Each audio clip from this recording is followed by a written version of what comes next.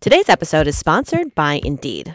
If you need to hire, you need Indeed. Indeed is your matching and hiring platform with over 350 million global monthly visitors, according to Indeed data, and a matching engine that helps you find quality candidates fast. Listeners of this show will get a $75 sponsored job credit to get your jobs more visibility at Indeed.com/BrainsOn.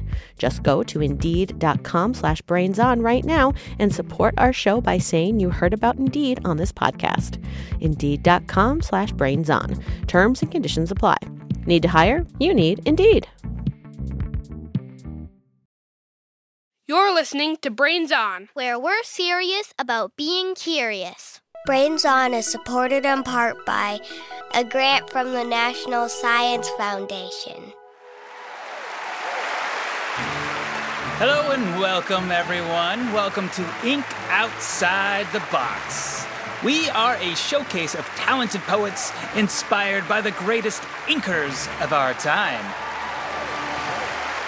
But first, everybody, let's see what kinds of ink appreciators we have here tonight. Round of applause if you're a clicky pen.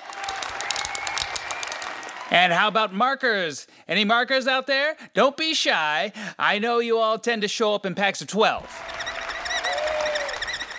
Any quill pens make it here tonight? Quill pens? Perfect. We are so glad to have you all here. And now, on with the show. We have got a great batch of poems for you. Let's get started with a few limericks. Oh, or should I say limericks?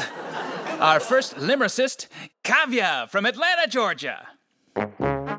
Ink is smelly, it's not supposed to go in your belly. You use it to write, and day or night, it's used by Kelly. We all love the Kellys of the world, am I right? Okay, our next limerick is by Tilly from Los Osos, California. There once was a jar full of ink. It was not purple, it was pink. It fell on the floor and started to pour, and that was the end of the ink.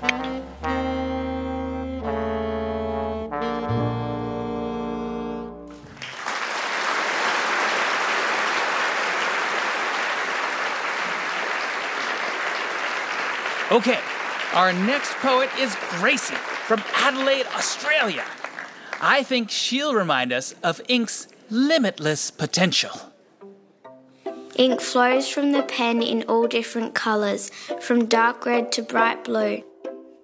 Handwritten or printed, read as a poem, a book or a rhyme. But the ink knows, it knows very well, that it stains the page as a curve or a line, and it's taken into whoever's mind as a word. Oh, such beautiful prose, Gracie. Now, we'll let those terrific verses dry on the page. Let's take a moment to stand up and stretch. You can all adjust your caps and check out the refreshments in the lobby. We'll take a quick break, an intermission, if you will, and join you again shortly. Ta-ta!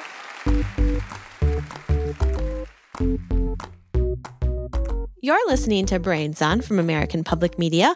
I'm Molly Bloom, and I'm here today with two co-hosts, Tobias and Matea from Leamington, Ontario in Canada. Hi, guys. Hi, Molly. It's good to be here. Well, thank you for being here. We're really excited to have you here today. And we're especially excited because we are here to talk about ink, the stuff that goes into feather quill pens, markers, and tattoos, and also the kind that comes out of sea creatures. It's going to be incredible. I think we'll have a great time. Definitely. You can't spell think without ink, and we've been asking our listeners to think about this wonderful stuff. So Tobias and Matea, you two sent us an ink poem and a little skit about ink, and it seems like you did some research to write them. So I want to ask, what do you first think about when you think about ink? And Tobias, let's start with you. Well, how much we unconsciously use it, because it's in our printers, it's in our pens, it's everywhere. And well, I often think about ink as this old-fashioned stuff they dipped quills in. but it's still around very much. Yeah. And what about you, Matea? What do you think about when you think about ink? I think about pens, really. And do you have a favorite ink fact that you learned while you were writing your skit? I really liked learning that research has been done to see if squid ink can treat cancer. And so far, the results are hopeful. That's really cool. Yeah, squid ink is amazing, and we're going to talk about that in just a little bit. And Matea, I want to ask you, do you have a favorite writing utensil? Marker. When we go to bed, I have coloring books, and I have a box of markers, so I always color in that to calm myself down. Oh, that's really cool. And what about you, Tobias? What's your favorite ink writing utensil? A pen. I always draw in black and white, so I'm not into the markers. So like a really good black pen will set you up right. Yeah.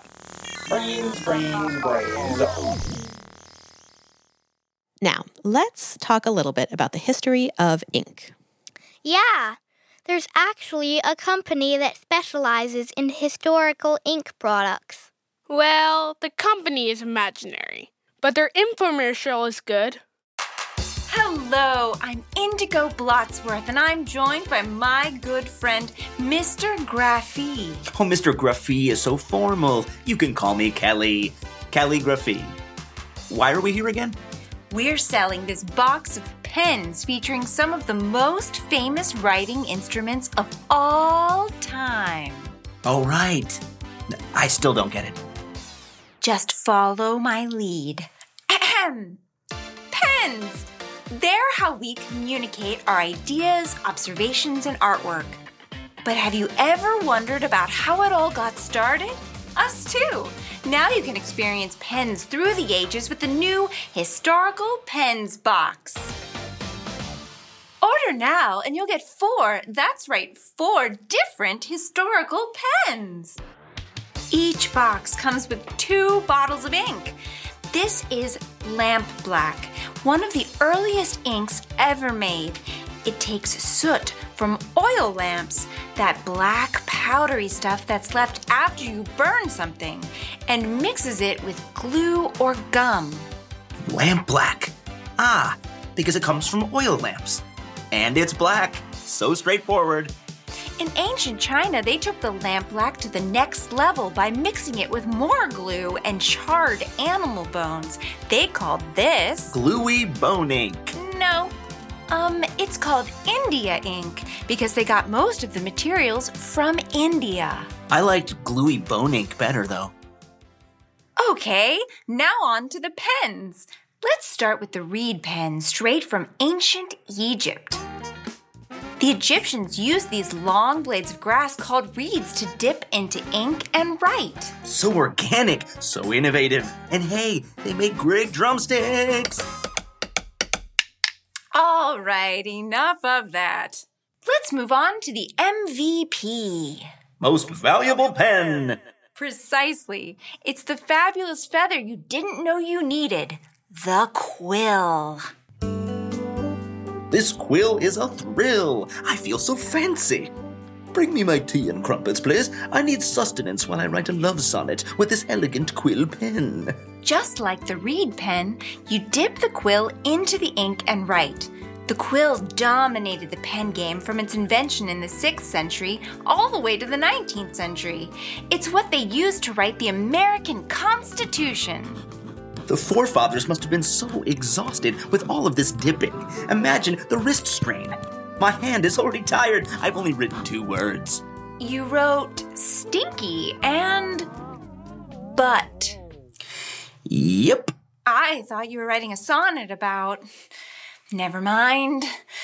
But you are right. The problem puzzled pen lovers for centuries. How do we move beyond dip pens? The answer? The fountain pen. Ooh, now this is a classy pen.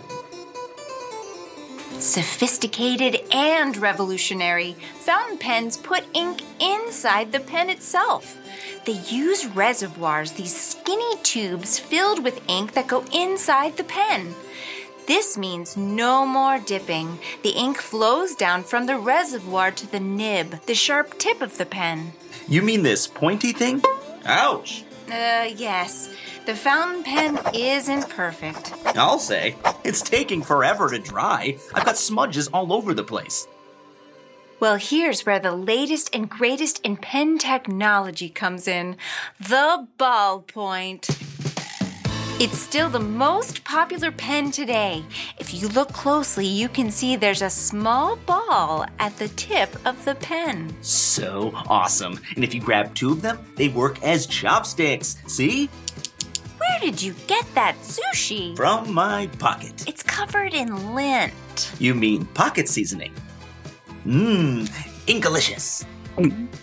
Right. Anyway, a journalist invented the ballpoint pen in the 1930s. He was experimenting with quick-drying newspaper ink.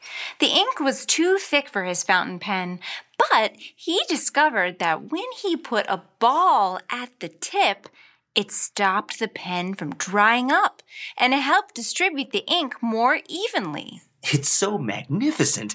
I could look at this adorable little ballpoint all day. That's right.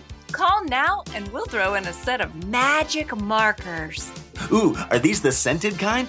Grape is my favorite. Markers are the new kids on the block. They weren't invented until the 1940s and 1950s. They have two reservoirs of ink and tips originally made of wool felt. It soaks up the ink and allows for all different kinds of marking. Perfect for coloring and making posters. What do you think, Kelly? Kelly? Kelly? Now I smell like a grape. Kelly, your entire neck is purple. Well, I thought these scented markers could also double as perfume. Now I'm the innovator. We do not recommend the use of markers on your skin. Call now and start your own incredible journey. Pens! They're pen-rific! We said we weren't going to use that tagline. Pens! Open the door to a brand new world. Pens! Full of ink, but not one stink. Pens! Perfect pens promote pretty positive ponderings. Right on. That's right with a W. Brains on. And now, something I bet you'll have an inkling about. It's the... Mystery sound. Here it is.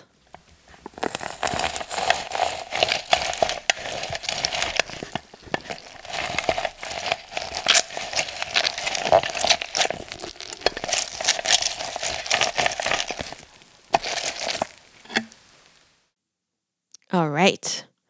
What is your guess? Let's start with you, Matea. What is your guess?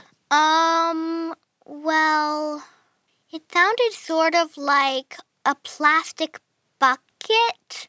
Maybe filled with rocks, and it's somehow sticking to the pail, and you're scraping it out. Very good guess. What about you, Tobias? What do you think it might be?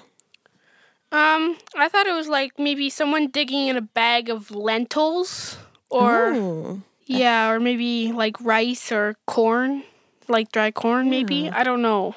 Well, very good guess. We're going to give you another chance to hear it and take another guess a little bit later in the show. Now, there's also a kind of naturally occurring ink, and naturally, many of our listeners are curious about it. Hello, my name is Martin, and I am 8 years old. I am Caridad, and I am 10 years old. We are from Caracas, Venezuela. Our question is, how do octopuses make ink? My name is Isabella. My name is Matthew. And we're from Cristobal, Texas. Our question is octopus ink the same ink that is in pens? My name is Tana, and I am from Thailand. My question is, how does an octopus produce ink? We talked with squid expert Sarah McAnulty to find the answers. She told us squids and other cephalopods make ink in their ink sacs. It's not the same ink that's in our markers and pens. It is made of pigment, though, and it's very, very useful to these squids. It's made out of pigment and sometimes mucus, sometimes not. So it depends on basically what the squid wants to do with ink. There are a couple things you can do with ink depending on the situation that you're in. So let's say you just want to create a big smoke cloud and escape in the smoke cloud.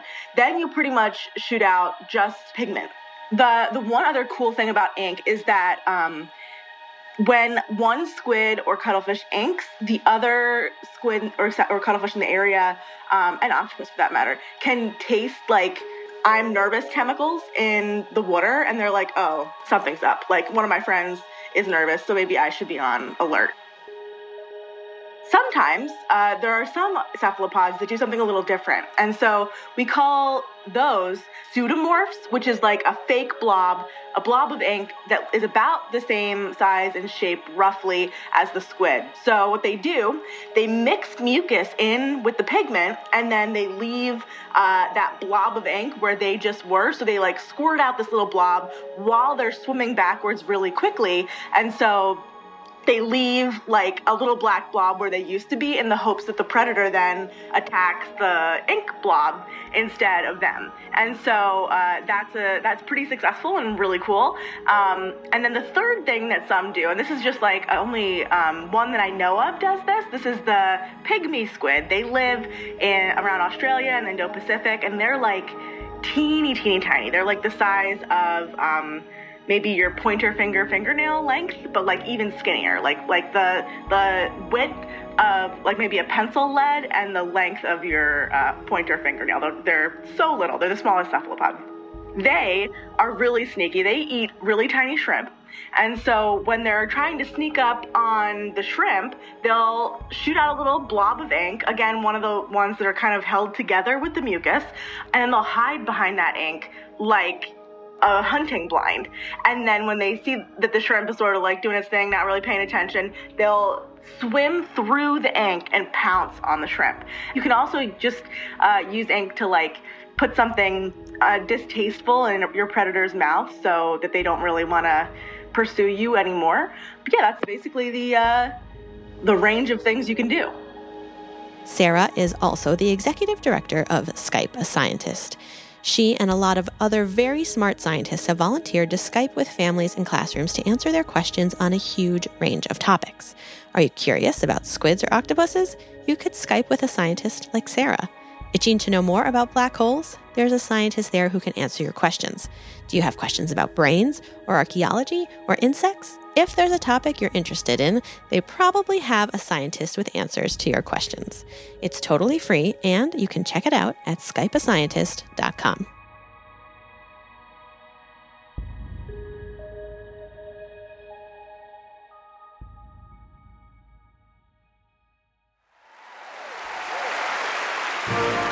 Welcome back to Ink Outside the Box, the only show that highlights highlighters. Hey!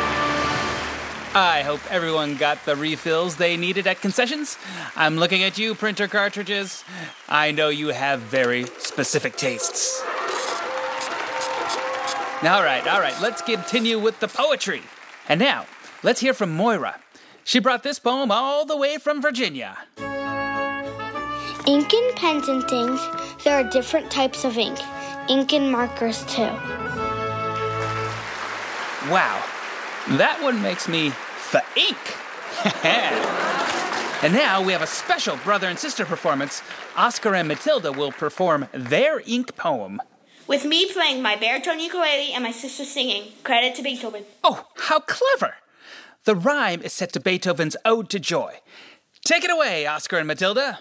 Inky, Inky, we adore thee, shoots out of a ballpoint pen. Inky, Inky, we adore thee, also in awesome, my friends. Thank you! Oh, so true.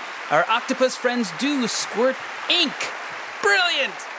I hope you've enjoyed all these poems, ink appreciators. Wait, what's that? A standing ovation? An encore, you say? You've got it. We'll be back in just a few with another round of poems. In the meantime, please take advantage of the all-you-can-ink fills at the snack bar.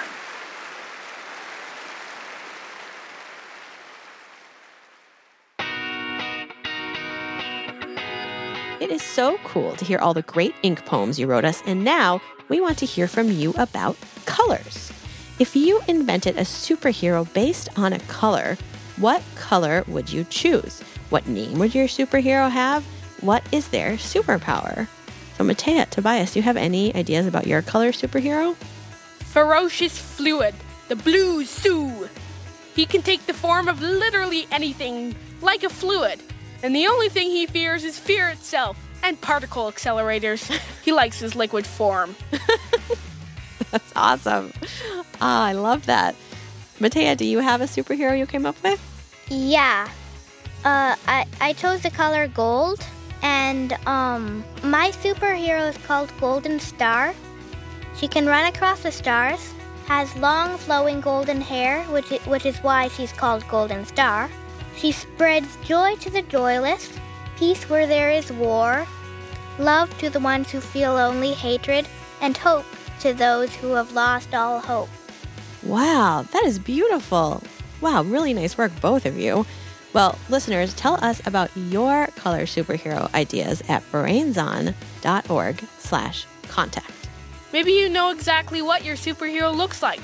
Send us a drawing. Or, if you'd rather send in a quick description, record yourself and send it to us. That's how we got this listener question. Hi, my name is Angela from Rockville, Maryland. My question is, what happens to snails when you put salt on them and why? The answer to that question is coming at the end of the show. In the moment of And we'll read the latest group of listeners to be added to the Brains Honor Roll. Keep listening. Talking to your backseat babies about money can be so hard. In fact, you probably don't even know where to start. So that's where the newest version of the Million Bazillion Academy steps in, our email newsletter course. You can start whenever, and you'll get a new lesson each week that you and your kids can complete at your own pace. They'll learn about crypto, the stock market, and so much more. And best of all, it's free. Million Bazillion Academy, making kids smarter about money. Sign up today at marketplace.org/academy. You're listening to Brains On from American Public Media. I'm Molly. I'm Tobias. And I'm Matea. Time to tackle some more ink inquiries. Here's one about a special kind of ink. The kind that goes under your skin. We're talking about tattoos. Hi, my name is Jonathan. I am from Sydney, Australia. I was curious, how do tattoos get attached to you? I can help with that. Hey, reporter Paulina Velasco. Welcome. Hey, Molly. Hey, Tobias and Matea. You know, I've actually had tattoos on my brain lately. I mean, I didn't get tattoos on my brain. That would be weird because no one would see them. But I've been looking into the history of tattoos. Cool. What did you learn? Well, let's start with the basics. You know how you get a tattoo? Just kidding. It's not that scary. But it is a little painful. What happens is a tattoo needle punctures your skin. It makes a tiny wound. Ouch! I know. And at the same time as it pierces your skin, it inserts a drop of tattoo ink right under the outermost layer of your skin, your epidermis. And this is how it stays in there. Tobias, Matea, have you ever scraped your knee? Is there a kid out there who hasn't scraped their knee? Really good question. So you know how sometimes you get little bits of dirt and stones that get stuck in your scrape? Well, yeah. Often when you scrape your knee, you scrape it, and there's often gravel on, like, the pavement or whatever. Well, it's the same with tattoo ink. Usually when you get hurt, your body sends a kind of cell called a macrophage to your injury. Okay, macrophages, we got a knee scrape here. You know what to do. Heat up the little bits, clean up the wound, yada, yada, yada. The macrophages swallow up the bits of dirt and damaged cells in your wound to help your body heal. Maxwell, destroy that dirt. Matilda, gobble that grit. Morty, bag up that busted cell. Everyone, you're doing A+ work. All right. We'll have this knee good as new in no time. But the tattoo ink is made of particles that are too big for your macrophages to break down. Boss, minor problem here. I ate this giant ink particle and, now I can't quite seem to digest it. I'm not sure what to do with it. Any thoughts? Yeah, we'll try to figure out something. But in the meantime, why don't you just stay put? Okie dokie. Staying put with this ink particle for the foreseeable future. I'm too full to move anyway. Yeesh. Your body closes up the wound, but the ink stays right under the surface of your skin, leaving the tattoo design. So, what kind of ink do tattoos use? Is it like pen ink? Yeah. A lot of pens use things called pigments to give the ink color. Tattoos also use pigment. But tattoos have been around for so long that there have been all kinds of recipes. The pigment that's used is usually in powder form, and it's made into a liquid by using a carrier like water or alcohol. So some of the earliest tattoo ink was made from charcoal or ash, that dark soot that piles up after a campfire. One of the oldest ink recipes we have was recorded by a doctor in ancient Rome. Recipe for tattoo ink by Aetius of Rome. Combine powdered pine bark from the finest pine, preferably Egyptian. Mix together corroded bronze, the rustier the better, with vinegar. Combine with vitriol and soak in 1 part leek juice, 2 parts water. And don't forget a pinch of gall, preferably made by insect eggs, of course. Ew, insect eggs? Yeah, but different cultures use different recipes. See, the fascinating thing about tattoos is they appear in cultures around the world, and they mean different things to different groups. You've got the Tahitians and Maori and other Polynesians from the South Pacific who have really cool geometric patterns, like swirls that look like ocean waves. There are mummies that show us how people tattooed themselves in ancient Egypt, on their bellies and thighs with a picture of the god that protects you in childbirth. In the Nazca culture of South America, they tattooed their hands and fingers. In the Scythian civilization that lived in Eurasia, the more tattoos you had, the more important you were. They had elaborate tattoos of panthers and sheep and mythical creatures. The Japanese also have elaborate designs of dragons. Inuit women up in the Arctic tattoo elegant stripes on their cheekbones, and Berber women in Algeria have fine dots on their faces. Wow, I see what you mean. Tattoos are a global thing. So who started it all? Well, the word tattoo comes from Tahiti. When the Europeans first landed on the Tahitian Islands in the Pacific Ocean in the 1700s, they heard the Tahitians, who were covered in ink, use a similar word, and they brought the word and the practice back home with them. But the first known tattoo, that's much older than the word itself. In fact, one of the oldest mummies ever found has tattoos. He's over 5,000 years old. We don't know what he was called, so scientists named him Ötzi the Iceman. Hi, Ötzi. Hello! Oh, wow. Where'd you come from, Ötzi? Well, good question. I am told that I was found in a glacier, frozen solid, in a range of mountains that I think are... What are they called? We call them the Swiss Alps, or the Ötztal Alps. After me? Well, more like your name came from them, but sure. Well, I obviously don't remember much, seeing that I was frozen in a glacier for 5,000 years. Wow. And you have tattoos? That's a funny word. Tattoo? What are you referring to? They mean the parallel blue lines you've got on your skin, Ötzi. Oh, they're called tattoos now. Man, I've missed so much. Are yak pelts still cool? Anyway, yeah, I've got them on my lower back, my left knee, my left calf, and my right foot and ankle. They're little short lines of ink. Scientists think they were therapeutic and possibly made to help with pain, kind of like acupuncture. He was a herder and probably had achy joints. Much good they did me.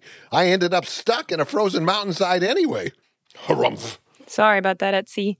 We'll let you go back to resting. See ya! So, tattoos have been around a really long time. But only recently have we gotten any good at removing them. You can remove tattoos? I thought the whole idea was that they were permanent. So remember how tattoos work in the first place? The pigment particles in the tattoo ink are so big, your body can't break them down, so they stay in your skin. Yes, exactly. So nowadays, you can use a laser to zap the pigment and break those particles down. And that makes it so that your macrophages can swallow them up bit by bit. Now this I can gobble. It's slow and expensive and can also be kind of painful. But hey, eventually the tattoo ink disappears. Wow, thanks for all this info, Paulina. I see why you've been so interested in tattoos. Yeah, there's a lot to learn. For sure. Well, my job here is done. Until next time. Later, Paulina. Bye. Brains on. All right, let's get back to the mystery sound. You guys ready to hear it again? Yep. And before you hear it again, I'll give you a hint. This involves something that grows on a tree.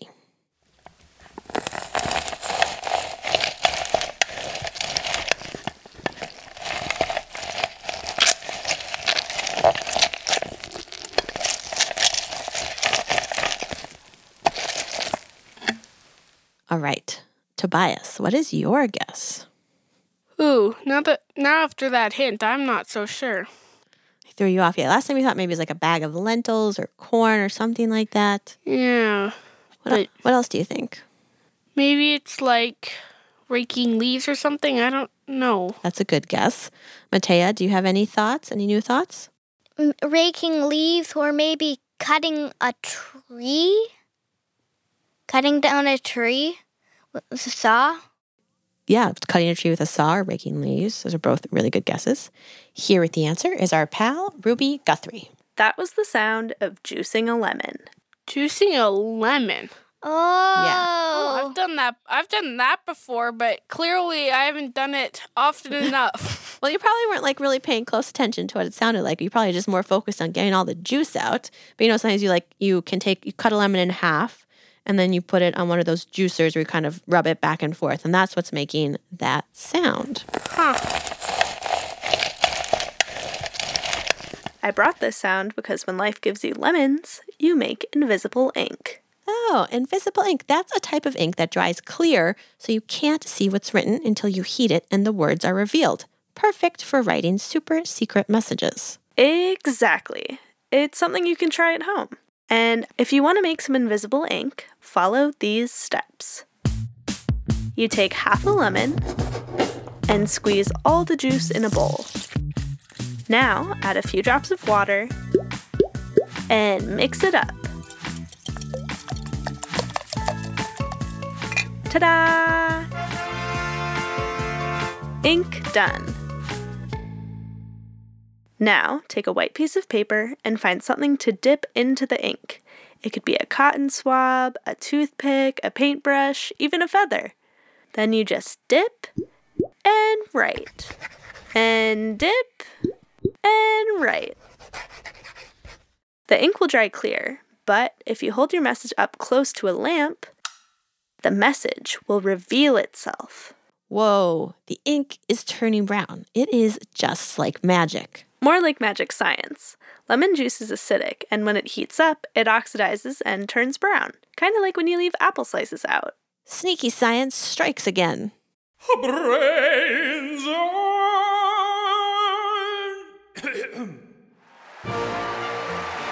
My fellow ink appreciators, your love for ink verses is unbound, just like the best notebooks. Our encore round of poems is here. This is Eliana from Indiana. She has kindly agreed to perform this rhyme she wrote. Oh, ink, how it is pink. It is bright and light. It just is so good to write. Such crisp rhymes. Now, as we bring this wonderful evening of ink poetry to a close, we have Nora and Elise from Ashland, Wisconsin. I think they did a great job of summing up the feeling we all share about the inky things in the world. Let's see if you agree. Ink is the best. Red ink is red. Blue ink is blue. Ink is the best. And ink, I love you. So touching. Oh, and so true. And audience, don't worry. If this didn't quite quench your thirst for ink poetry, I am happy to share that we have even more ink outside the box. We'll be featuring some of our contributors' artwork and rhymes at the Brains On Instagram account. Just search for brains_on.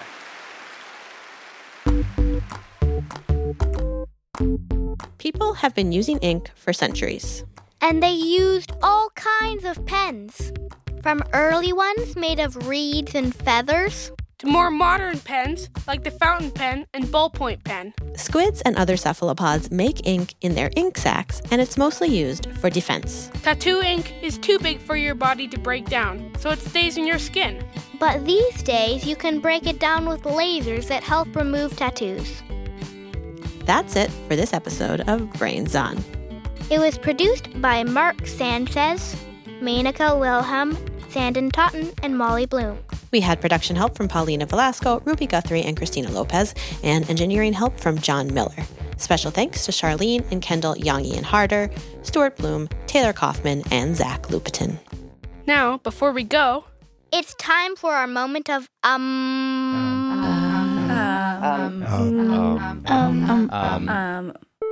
What happens to snails when you put salt on them and why? My name is Tim Pierce. I'm curator of mollusks at Carnegie Museum of Natural History. Sometimes people ask what happens if you put salt on a snail. First, I would say it's really pretty cruel. Imagine what would happen if you put salt up your nose. Probably not very comfortable. Well, the outside of a snail is like the inside of your nose. It's a mucous membrane. So mucus is another name for the slime in your nose or the slime on the outside of a snail. So the snail is producing mucus just like your nose is. And when you put something irritating in your nose, like salt, then you produce more mucus. Same thing with the snail.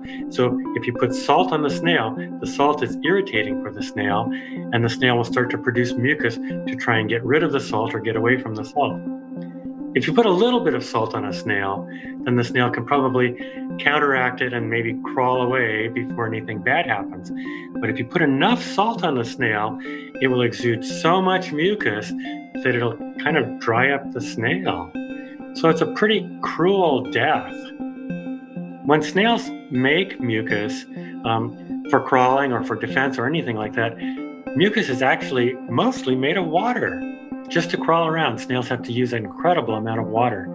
In fact, somebody has described snails as these very improbable animals. They're like a leaking bag of water trying to survive on dry land.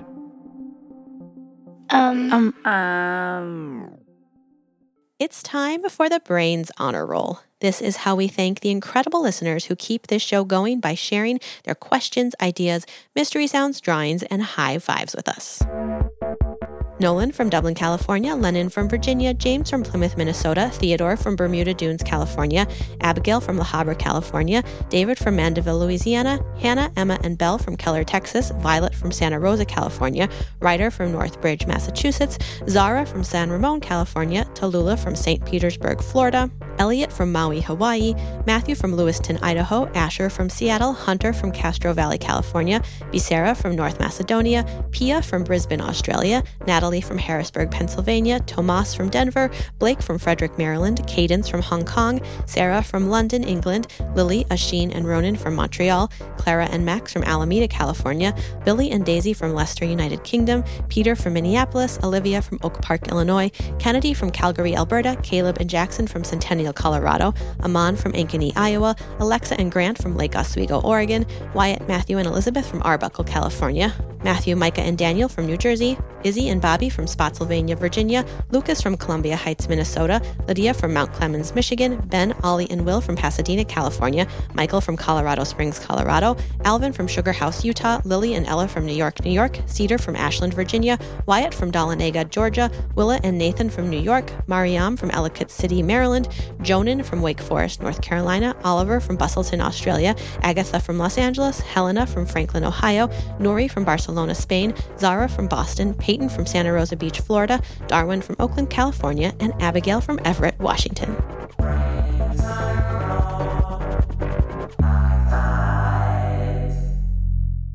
Brains On will be back soon with more answers to your questions. Thanks for listening.